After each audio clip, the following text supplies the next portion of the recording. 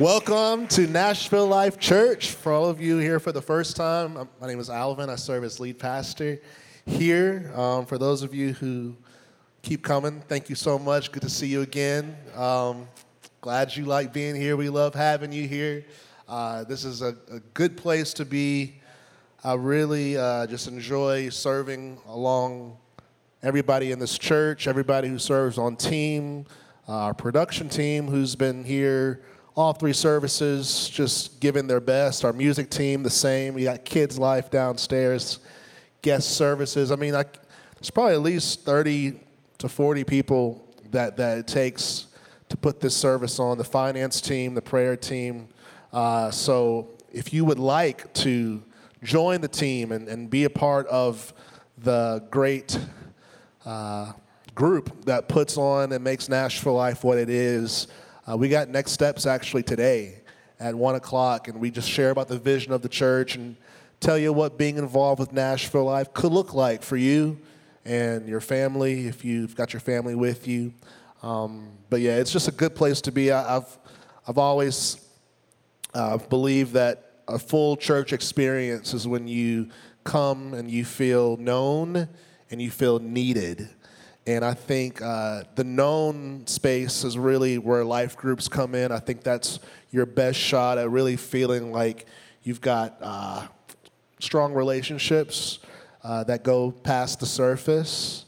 And then the needed is when you're on team, when you've got some responsibility here at the church. It gives you a sense of being needed, and I just think that's the best experience that anybody can have in a church is when they're both known and needed. And we want to know you, and I can guarantee you that we need you as well. So just be praying about life groups. Today's Life Group Sunday.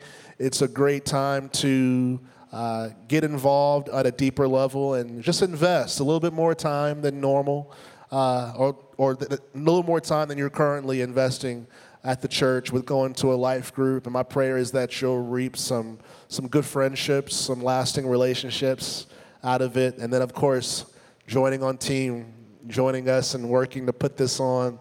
It's a great experience. What's up, Byron and Tammy? Good to see you. Love y'all. Okay, let's get into it. We are in a series on the book of Colossians.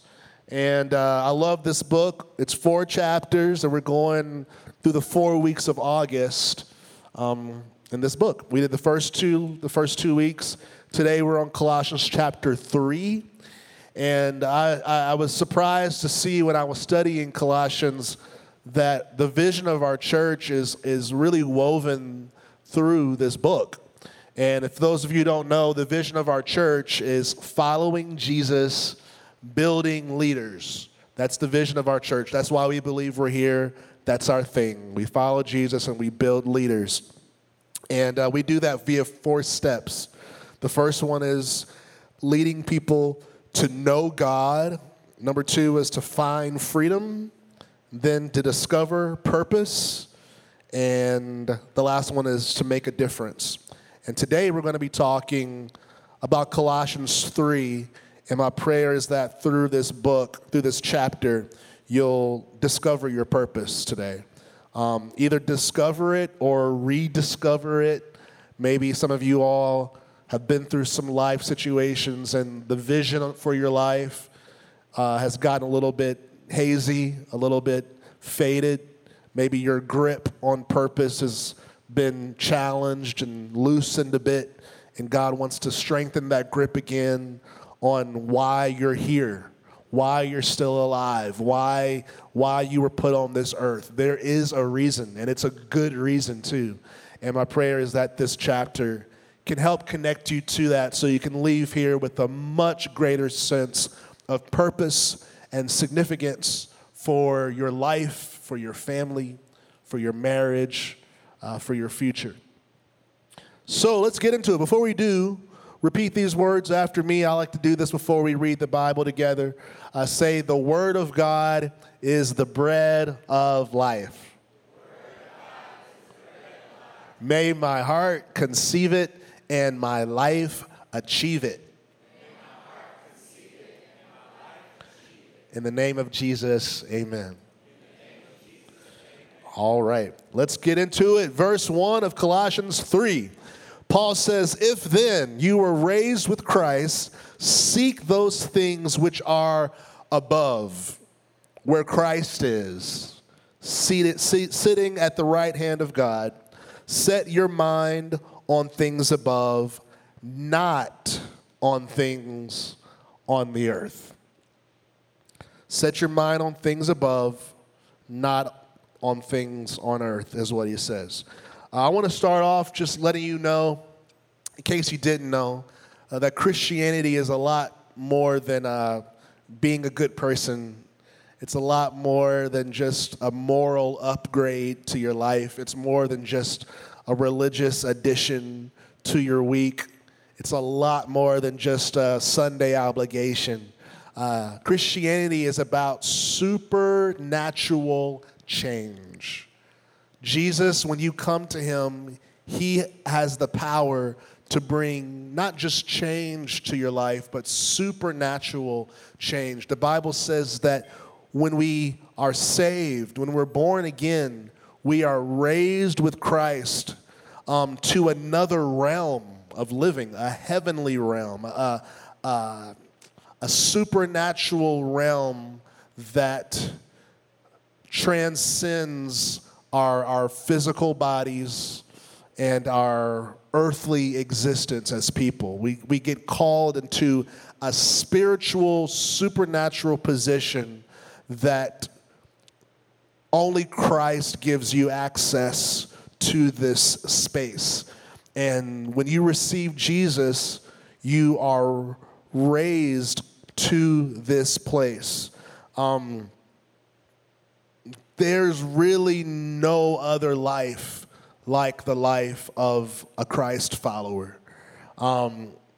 There's nothing more glorious. There's nothing more adventurous. There's nothing more empowering.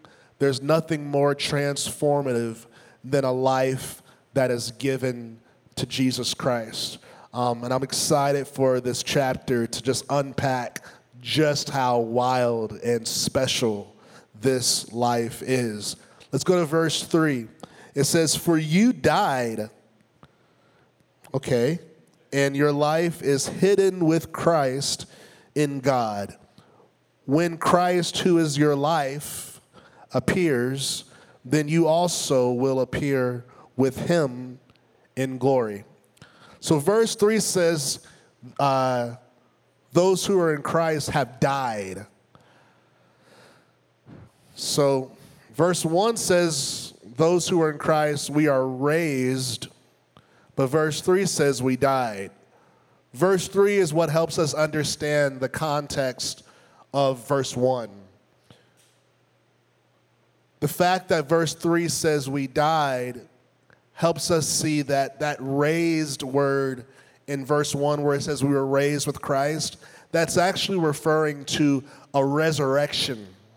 It's not just a raise, it's a resurrection. And the reason why resurrection is an important word, because resurrection informs us that a death has occurred. You can't be resurrected unless there's been a death. Resurrection can't happen if death hasn't occurred. So we're seeing here in Scripture that those who are in Christ have to experience a death in order for them to be raised or resurrected with Christ.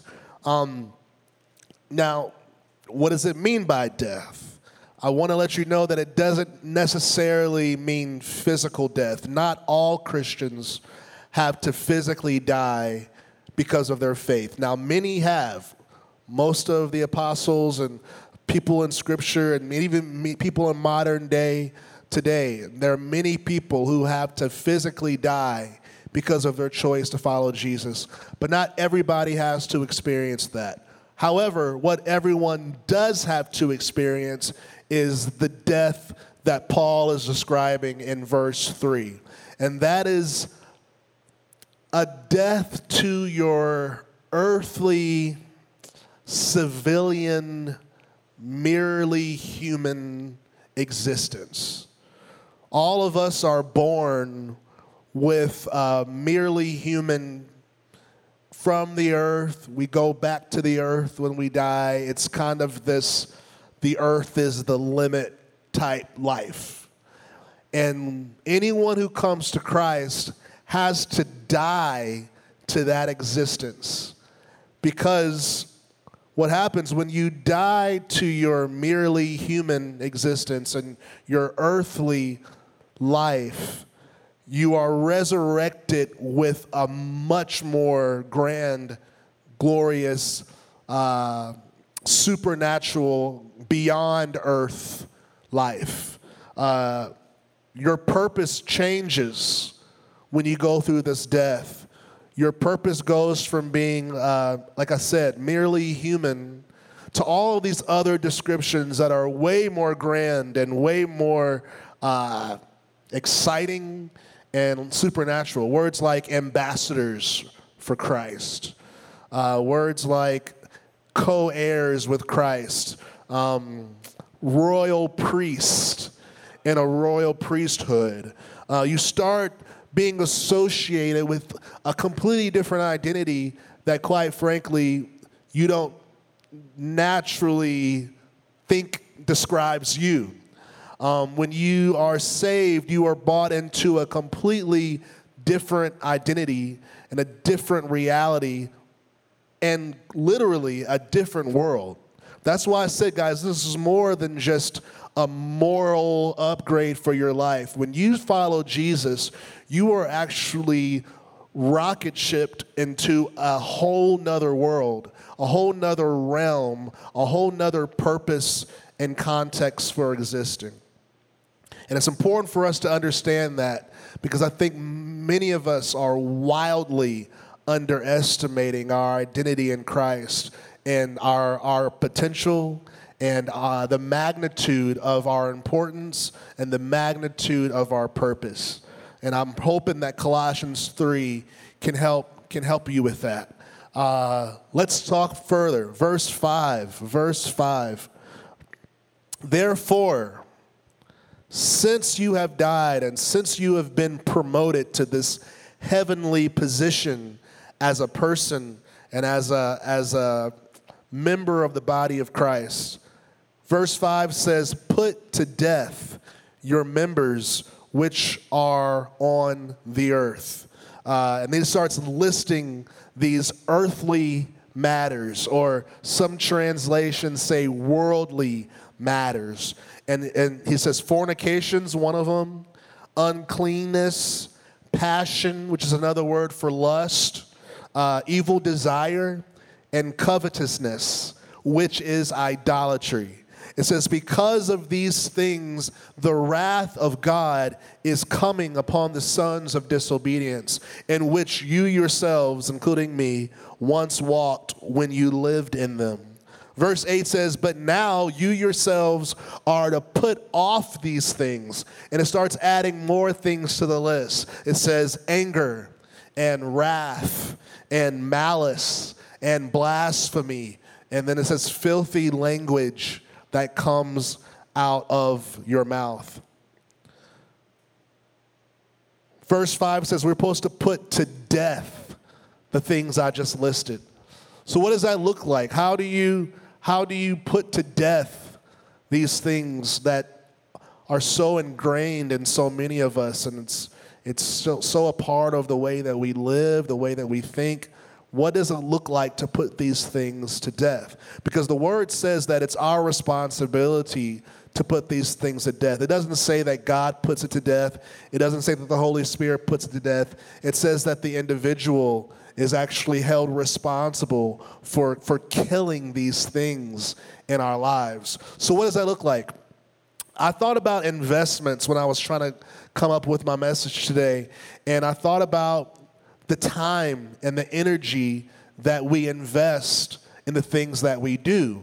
It occurred to me that all the things that Paul listed that I just read, from fornication down to lust, to covetousness, to blasphemy, to envy and anger, all the things he listed require time and energy for us to accomplish. It takes time to fornicate.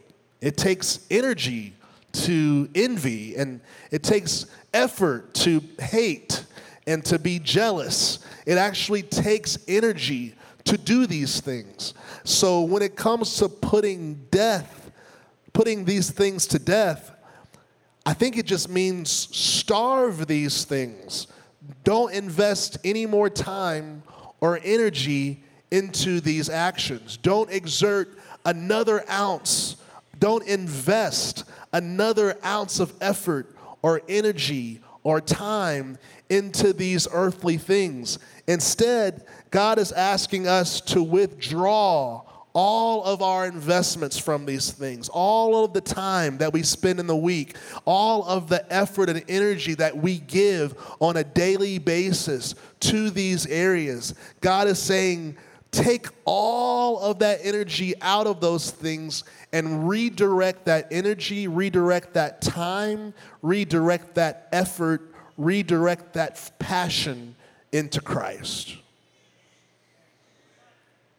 Y'all, we have to remember that Jesus calls us to a very radical level of commitment. And by radical, I mean total commitment.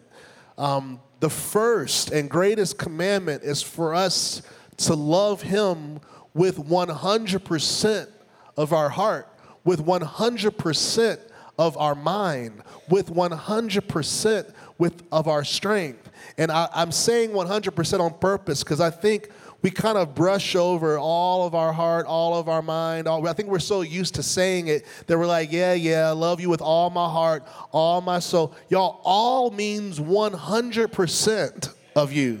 All means you can't afford to have even 0.7% somewhere else, because as much as you would think 99.3% is, if it's not all, it's not 100%. And this is not just the 10th or the 9th commandment. It's the first and greatest commandment that we have as Christians, is to give God 100%. So anything, any part of your heart that is not invested in Christ is poorly invested. Any part of your passion and devotion that is not in Christ is misplaced passion. If you're a Christian. Now, if you're not a Christian, this doesn't apply to you. Actually, it does, because you were created to be in Christ. You're not held accountable to it as much because you haven't made a decision to follow Jesus. But I feel like I'm talking to a room of a lot of people who say they have chosen to go all the way with Jesus and have made them their Lord. I'm just letting you all know, I'm reminding you that the Lord that is over your life has commanded you, not even suggested. He didn't even say, I just really wish that y'all would give me all your heart. He says, this is a commandment. And not only is it a commandment, but it's the first and it's the most important one that you'll ever get from me. And that is to love Him with all your heart. So guys, we've got some assessing to do. We've got some inventory work to do. We've got to see, is there any place that I've put my passions outside of Christ? Because I can guarantee you, even if it's just a little bit of your heart that's somewhere else, it is not where it's supposed to be. As Christians, we are called to have all of ourselves, all of our minds, all of our strength devoted exclusively to Jesus Christ. And if that sounds radical, you're right. If that sounds too radical, you're arguably right. And the reason why I say that is because salvation is built to be too hard for you to do on your own. Loving Jesus is designed to be impossible for you to do in your own strength. This is why we need the power of the Holy Spirit. This is why we need the Helper. This is why the Bible says to not forsake the assembly. This is why we need our life groups. This is why we need relationships with faith-filled believers, because we need help every day. We cannot love God one day of our lives without the help of the Holy Spirit. You don't have enough of good intentions in you to succeed in that. It is designed to where we must surrender to the power and the grace of God. We must allow the grace of God to give us the strength and the ability we need to fulfill this commandment to give God 100% of ourselves all the time. I'm just reminding y'all what we signed up for. Everything I'm saying is in the Bible. Like everything. And Colossians is just God's gift of bringing us back to just how radical a life we've chosen when we said yes to following Jesus. And for those of you who haven't followed Jesus, you're able to really hear what it's about. So you can really ask yourself some decisions and count the cost.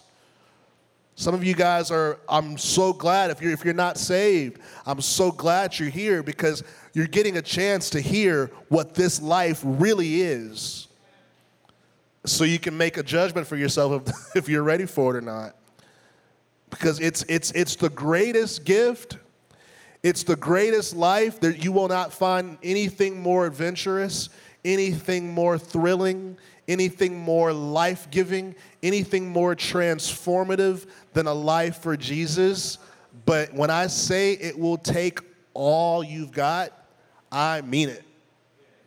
It will take 100% of everything you are and everything you have. You will not be able to afford to have anything else on reserve or on shelf just in case you want to do something else. It just has a way for coming for that little part. That little part that you kind of stash away for yourself, that's the first thing that Jesus points at. Here you are, you're ready to just talk about, let's talk about all the 97% things I'm doing for you. And you're so shocked because you think you're going to want to talk about the 97 and he's only concerned about the 3% that he doesn't have. And some of us can be like, man, God, I thought you'd be grateful. I'm giving you more than... He said, I didn't ask for more, I asked for all. Jesus is not asking you for more. He's asking you for everything. And the reason why he feels justified in asking you for everything is because he gave you everything. Amen? Okay, let's keep going. Verse 9. Do not lie to one another. Okay, yes. Since you have put off the old man with his deeds, and have put on the new man who is renewed in knowledge according to the image of him who created him, where there is neither Greek nor Jew, circumcised nor uncircumcised, barbarian, Scythian, slave nor free, but Christ is all in all. Okay, I like this part. Okay, I want to sum this part up in what I think will make sense to you. It says, I wrote supernatural change is both immediate and ongoing. I told you guys that Christianity was about supernatural change, right? Well, that comes in two forms. There's an immediate, initial supernatural change that happens when you give your life to Jesus. And then there's another supernatural change that's ongoing. It's progressive. The one that's immediate is when you say yes to Jesus and you give your heart to him, when you repent of your sins, his mercy comes in like a flood and you go from dead to life. Your name is written in the Lamb's Book of Life. The old man is gone and he gives you what the Bible calls the new man, which is that's the new start that you feel, that fresh beginning. He gives you a new spirit. He gives you a new heart. He gives you a new destiny. He gives you a new identity. That's the new man. And the new man, according to verse 10 of what we just read, is able to be renewed. So the new man is constantly being renewed, and it's constantly evolving. And the direction that I'm kind of walking is representing the progression of the new man becoming more and more like Jesus. That's why the trajectory of every Christian is to be more like Jesus than you were yesterday. The idea is that we are all more like Jesus 2 years from now than we are today. And then we're even more like Jesus 10 years from now than we are going to be 2 years from now. Because the new man has to constantly be renewed as the days go by. Now, the old man is not renewable. You know when things are just so messed up, you got to just start all over? That's how the old man is. The old man is so jacked up to where God's like, we're just going to throw that in the trash, pretend like it never was there, and we're going to start something totally new. The only thing that you can do with the old man is to kill it. That's the only thing that the old man could do. And I tell you that because I think there's some of us that are still trying to live Christian lives by improving the old man. And you find yourself, you're just scrubbing and scrubbing and scrubbing, and you still stink. And that's because, and I'm not trying to be disrespectful, but you get what I'm saying. The old man, it has no hope. The old man can only die. God gives you a new man to start this whole thing over. This new man is a blank canvas, and it's with the new man that we actually start to develop our relationship with Jesus. And this is how it happens. Verse 10 says, the new man is renewed in knowledge according to the image of him, the image of Christ. That's what verse 10 says of Colossians 3. I was trying to think of an analogy, and sometimes they're good and sometimes they're not. But have y'all been to like painting classes where there's a reference painting and then you have your canvas and you've got the colors, all the stuff you need to duplicate or replicate that painting. And basically the ones that are better than the other ones are the ones that are a lot more detailed. Like it's just they really were able to specifically match the reference painting to a T, and detail by detail is what allows their painting to look just like the reference versus the ones that I do that look nothing like the reference. That's the analogy, or that's the example that I believe us renewing the new man is. The image of Christ is the reference. And every time you read your Bible, every time you pray, every time you listen to a message, every time you're in a faith-filled conversation with a friend, you are being presented the image of Christ. He's presenting you the standard of who he is. He's presenting you the details of his personality and the motives of his heart and the ins and outs of his dreams and his vision. And every time you're faced with the image and presented the image of God, you have an opportunity to do what I call make edits. We can make edits to our new man to match the reference that is Jesus. So, just like the painting analogy, the more you look and the more you study the reference painting, and the more you look at yours, and you start to develop this relationship between your painting and the reference painting, and you start getting used to looking and then going back to yours and looking and go, oh no, okay, that leaf went to the left, so let me make my leaf was a little bit to the right. Okay, I need to edit this and make it go to the left, and you're constantly it's this. You're painting, reference painting, you're painting, reference painting, and you're making changes to hopefully make your painting look like the reference painting. That's our walk with Jesus. We are constantly making comparisons and contrasts. We're looking at Jesus and going, okay, oh, Yeah, mine doesn't look like that. Okay.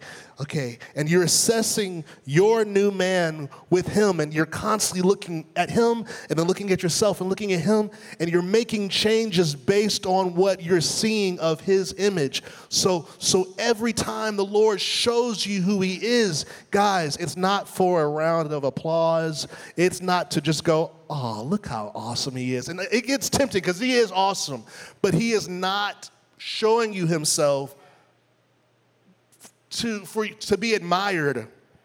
He's showing you himself for you to make edits to your life. That's like going to those painting classes and just looking at the painting. Your canvas is blank and you're just going, oh, what a great painting. No, the whole point of the thing is for you to try to match the painting that you're looking at. And that's how some of us do Christianity. We come to Jesus and we're just like, oh.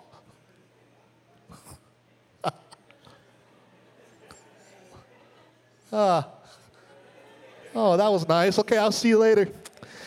No, it's meant to make edits so that your image can match his. And the idea of it is the more that you're looking at his image, the more you can make yourself look like him.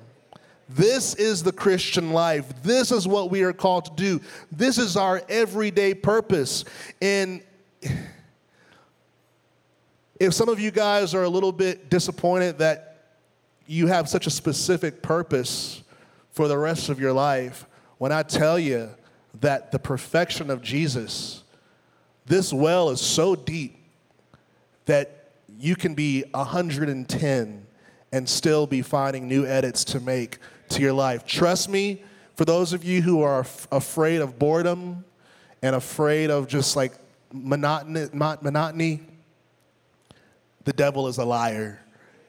If you really commit to match your life to Jesus, you will not have a boring day in your life.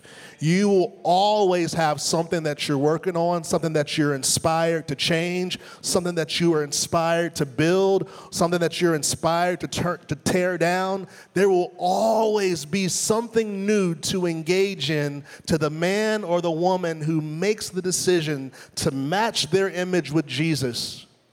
You will always have work to do. And it's encouraging work because you'll see the progress, which is why people go to those classes, because it's cool to see yourself get better. It's cool to see character traits that were not there 2 years ago that are there today. To see the fruit of the edits that you make to your life, it's fun. It is fun. And let's get further into it because we got a little bit more. Therefore, verse 12. Are y'all good? Let's just take a second. Okay. Therefore, as the elect of God, holy and beloved, put on tender mercies, kindness, humility, meekness, long-suffering, bearing with one another, and forgiving one another. If anyone has a complaint against another, even as Christ forgave you, so you also must do. That was weird, sorry. So you also must do. Verse 14, above all these things, put on love, which is the bond of perfection, and let the peace of God rule in your hearts, to which also you were called in one body, and be thankful. I mean, that was just 3 verses in one chapter of one book of the Bible, and I would go as far to say that's a lifetime of work right there. Truly embodying just these last 3 verses is a lifetime of work, a lifetime of effort and of perseverance and pursuit. Because God is so good. I mean, he doesn't just call us to mercy, he calls us to tender mercy. Some of us are like, man, it's enough to just forgive. You want me to forgive tenderly? Like, I have to forgive with a smile on my face? Oh, man, I thought it was enough just to forgive the man. You want me to do it with tenderness? Oh, like, okay, let's go. So like, it's just stuff like that. You think you have it, and then he'll show you another detail. You're like, okay, all right. Let's go. There's more. There's more. There's more. And God's grace and his Holy Spirit will give us that attitude of let's go back in. Let's go back in. Okay, there's more. All right, sweet. I'm getting more and more like you. I'm getting more because the more like Jesus you become, the more benefits you experience in your life. So it's motivating. Trust me. It is not discouraging. For those of you who are like afraid of perfectionism and you are afraid of like having to like try to be better because you tried that once and it made you a monster, and everyone's got these stories of what perfectionism did for you. Trust me, that is not this. God will give you his grace where you will see it as a wonderful prize and goal that you are pressing toward, and you're going to feel the grace of God just giving you the motivation that you need to do it with joy and with hunger and with fervor. It's going to be a positive experience. I promise you. I promise you. Don't be scared. Please. Verse 16. Let's keep going. Verse 16. Let the word of Christ dwell in you richly in all wisdom, teaching and admonishing one another in psalms and hymns and spiritual songs, singing with grace in your hearts to the Lord. It sounds like a scene from heaven. Whenever I read verse 16, I think about I just see like angels like floating around with harps and like singing to each other. And it always surprises me that he's describing us, like he's describing who the church is, like people who, like us. And I was like, Lord, this seems like a scene out of heaven. And when I was talking to the Holy Spirit, I felt him say, well, it is. I was like, well, yeah, but we're the church. He goes, no, you all are citizens of heaven.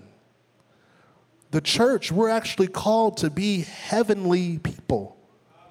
We're called to be people who live our lives like we're in heaven. And I got so convicted because I don't think that I've lived my life with that standard in mind. And I don't think I've held myself to that standard. I don't think I've held our church to that standard, that we are called to a heavenly standard for our lives to be a depiction of heaven, a replica of heaven in the way that we treat each other, in the way that we respond to situations. And I just, again, the conviction I feel, and my prayer is that the Lord gives it to you too, that we've underestimated just how different we're supposed to be than everybody else. And I think some of us have resented that and even pushed against that. It's like when you feel yourself getting a little too different, then you kind of retract and like sabotage and kind of go back to, oh, that was close. I was kind of getting a little too like Jesus for a second. Oh, I'm feeling more like myself now. I had to kind of binge and go, I had to have a relapse so I can, I'm feeling a little bit more like myself now because I started getting to, I don't know, it was what, Christ-like? And I've done it too. There's seemed, and Israel had it. I don't know why there's just such this aversion that we have to fight of being different from sinners. And we some of us push against it so hard. And I don't know if it's because we don't want to stand out or we don't want to look like we're too high and mighty, but we put so much effort at identifying with our past. And we put so much effort into making sure that we are still like everybody else. And I just think if we could just take that effort that we put into being like those who aren't saved and those who come from where we used to come from, and so that we can still, relate. I don't know what our intentions are, but the Lord is telling us that we are called to identify with heaven more than we identify with earth. We are called to identify with our future more than we identify with our past. And I think a lot of us have really mastered identifying with who we used to be and identifying with where we've come from. But God is saying we are putting our energy into earthly things when we should be putting it towards heaven. Because the Lord actually wants us to be citizens. He doesn't want, He's made us citizens of heaven. We aren't even if you're a Christian, you're not even yourself until you're heavenly. And some of you guys feel more like yourselves when you're in sin.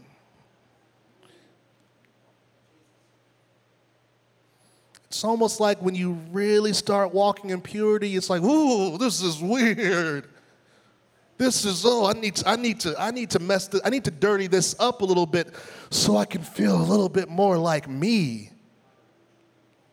Where Christianity, it's the opposite. It's where when you're in sin, you feel, I got to get back in, I'm in purity again. This is where I belong. And my prayer is, you got to be honest with yourself, which one is more comfortable for you? Where is your citizenship? Where is home for you? Where is your sweet spot?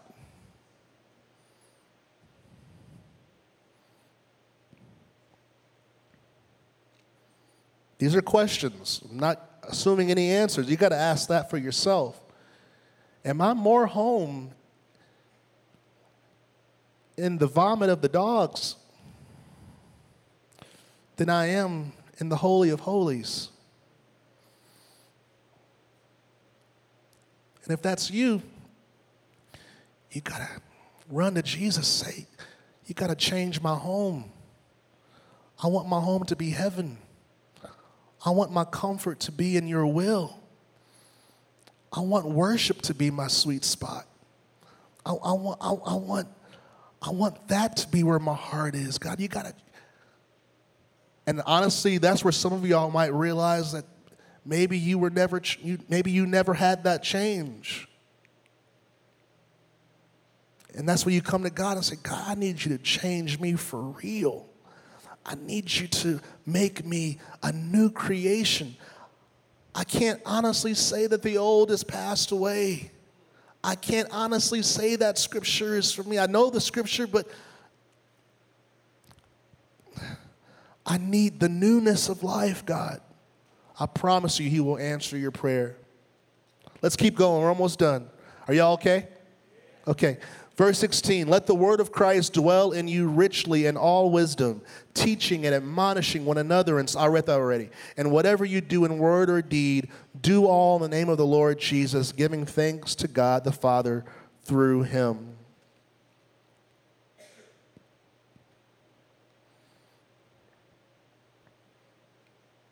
Verse 18 and 23, all the way down to 25, starts describing how heavenly people live.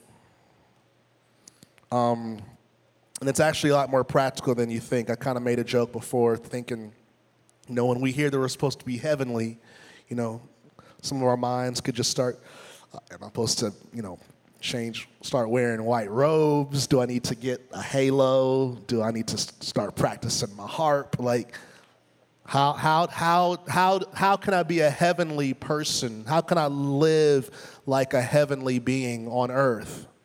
And a lot of times we go to these superficial things. I need to, start walking like that. I don't know. We just start kind of imagining what we think heaven is supposed to look like on earth.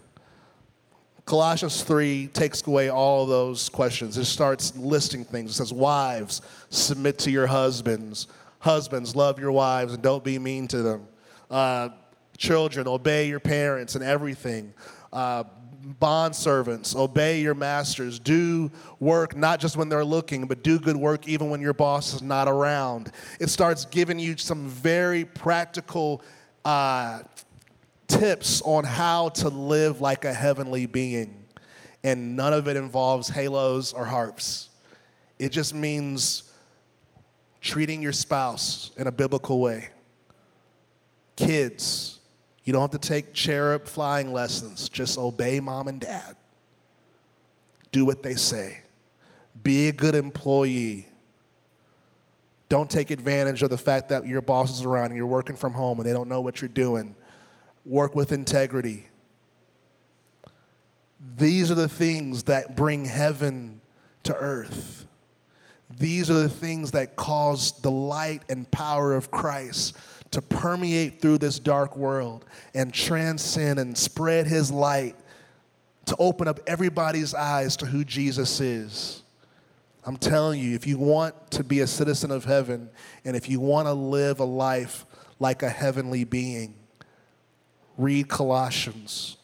Read the Word of God. You will find everything, and you'll be surprised at how practical it is. To be so supernatural, the instructions are always surprisingly and refreshingly practical. I want to pray for us because I think a lot of us need to reassess what this is that we've chosen, the radical demand that Jesus has placed on our lives as his followers. Complete, total devotion to him, 100% of our strength. It's just that much. And that was an answer to maybe someone here that's going, does it really take that much?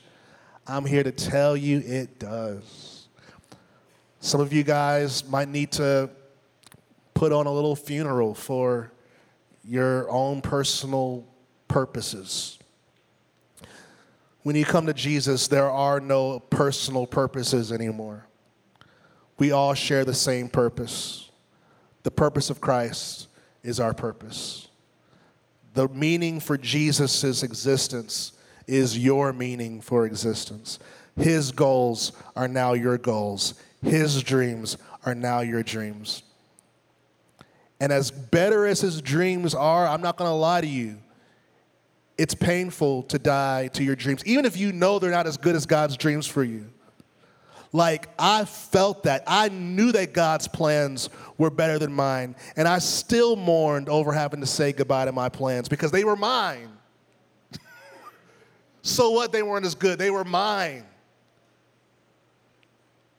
And when you have to say goodbye to your plans and your identity and your ideas of what was right, even knowing that it's not as good as what God has for you, it still can hurt. So if it hurts, don't feel bad. You might shed a tear. It's a death.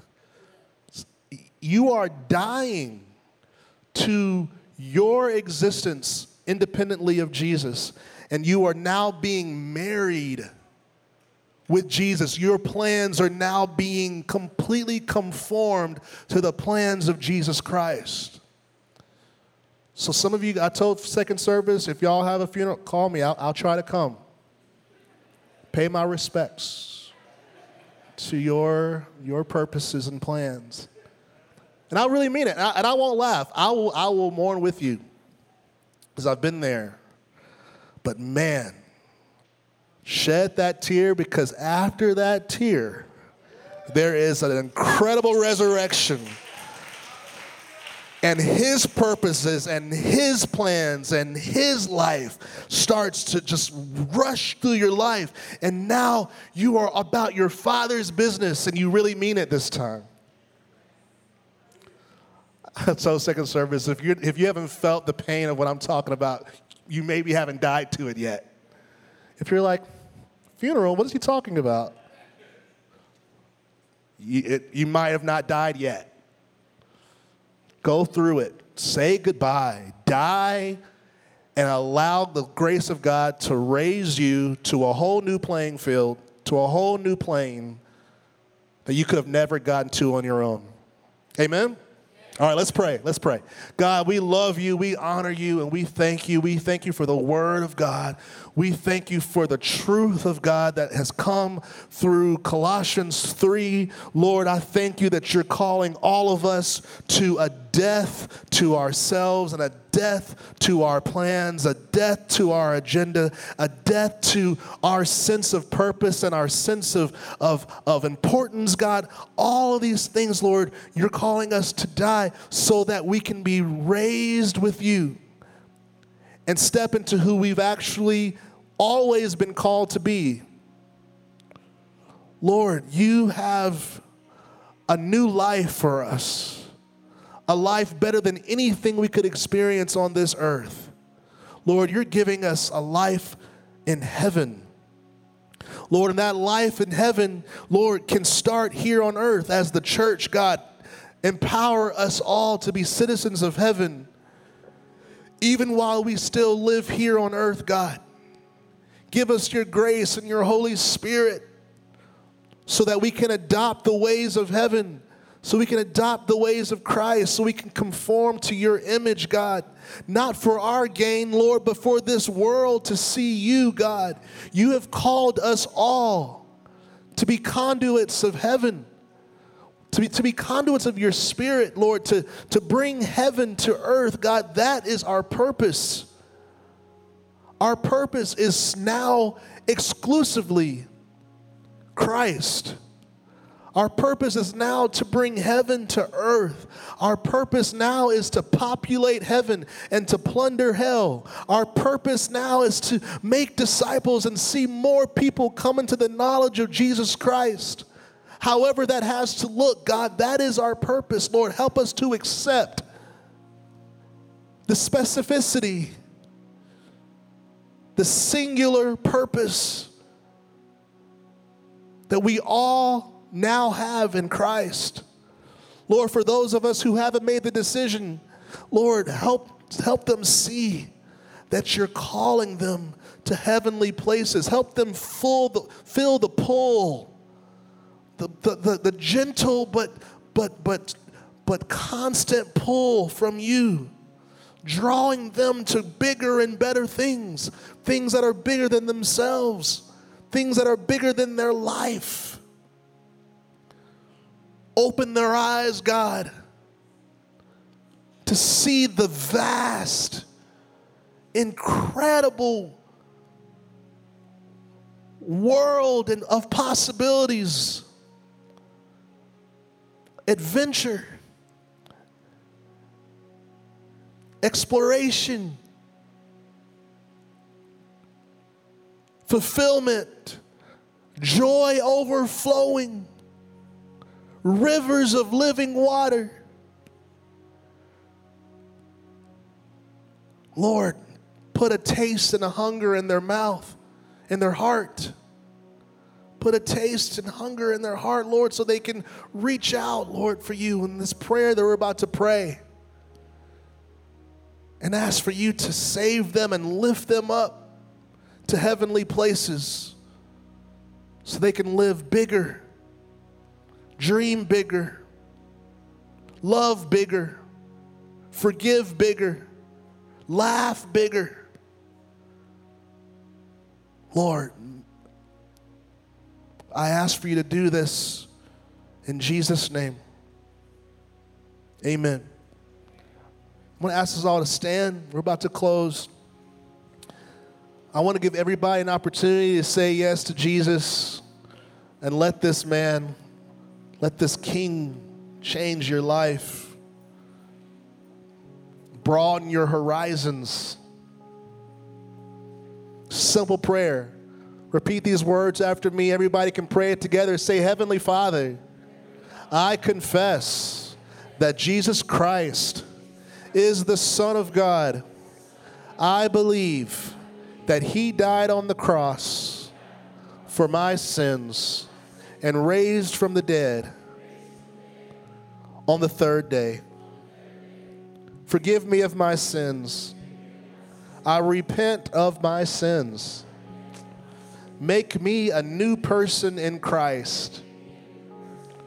Lord Jesus, I choose you to be the Lord of my life. Fill me with the Holy Spirit so I can live for you every day. In the name of Jesus, I pray. Let's all say amen.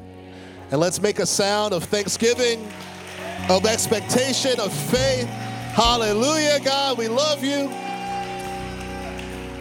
We're about to go. If you're on the prayer team, could you get in position, please? The prayer team, these people are here to pray for you. If you have prayer needs of any kind, if you receive salvation, if you need healing, if you just got something heavy on your heart and you want someone to pray for you, these people are loving and they're gifted to pray. They got up this morning to come here and pray for you. So this is why they're here.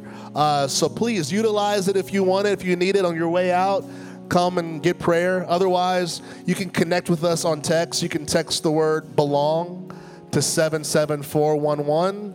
We can connect with you that way. We got next steps right after we end on the 3rd floor. Our whole staff will be there if you want to learn a little bit more about the church, hear about the vision. Come. We would love to meet you.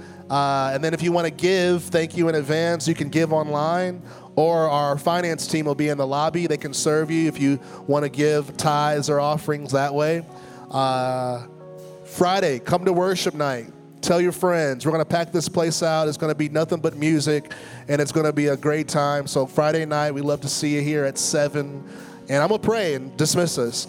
Father, I love you. I honor you, God. I pray a blessing over everybody here. Lord, let your presence and your spirit continue to bring change, supernatural change in their hearts.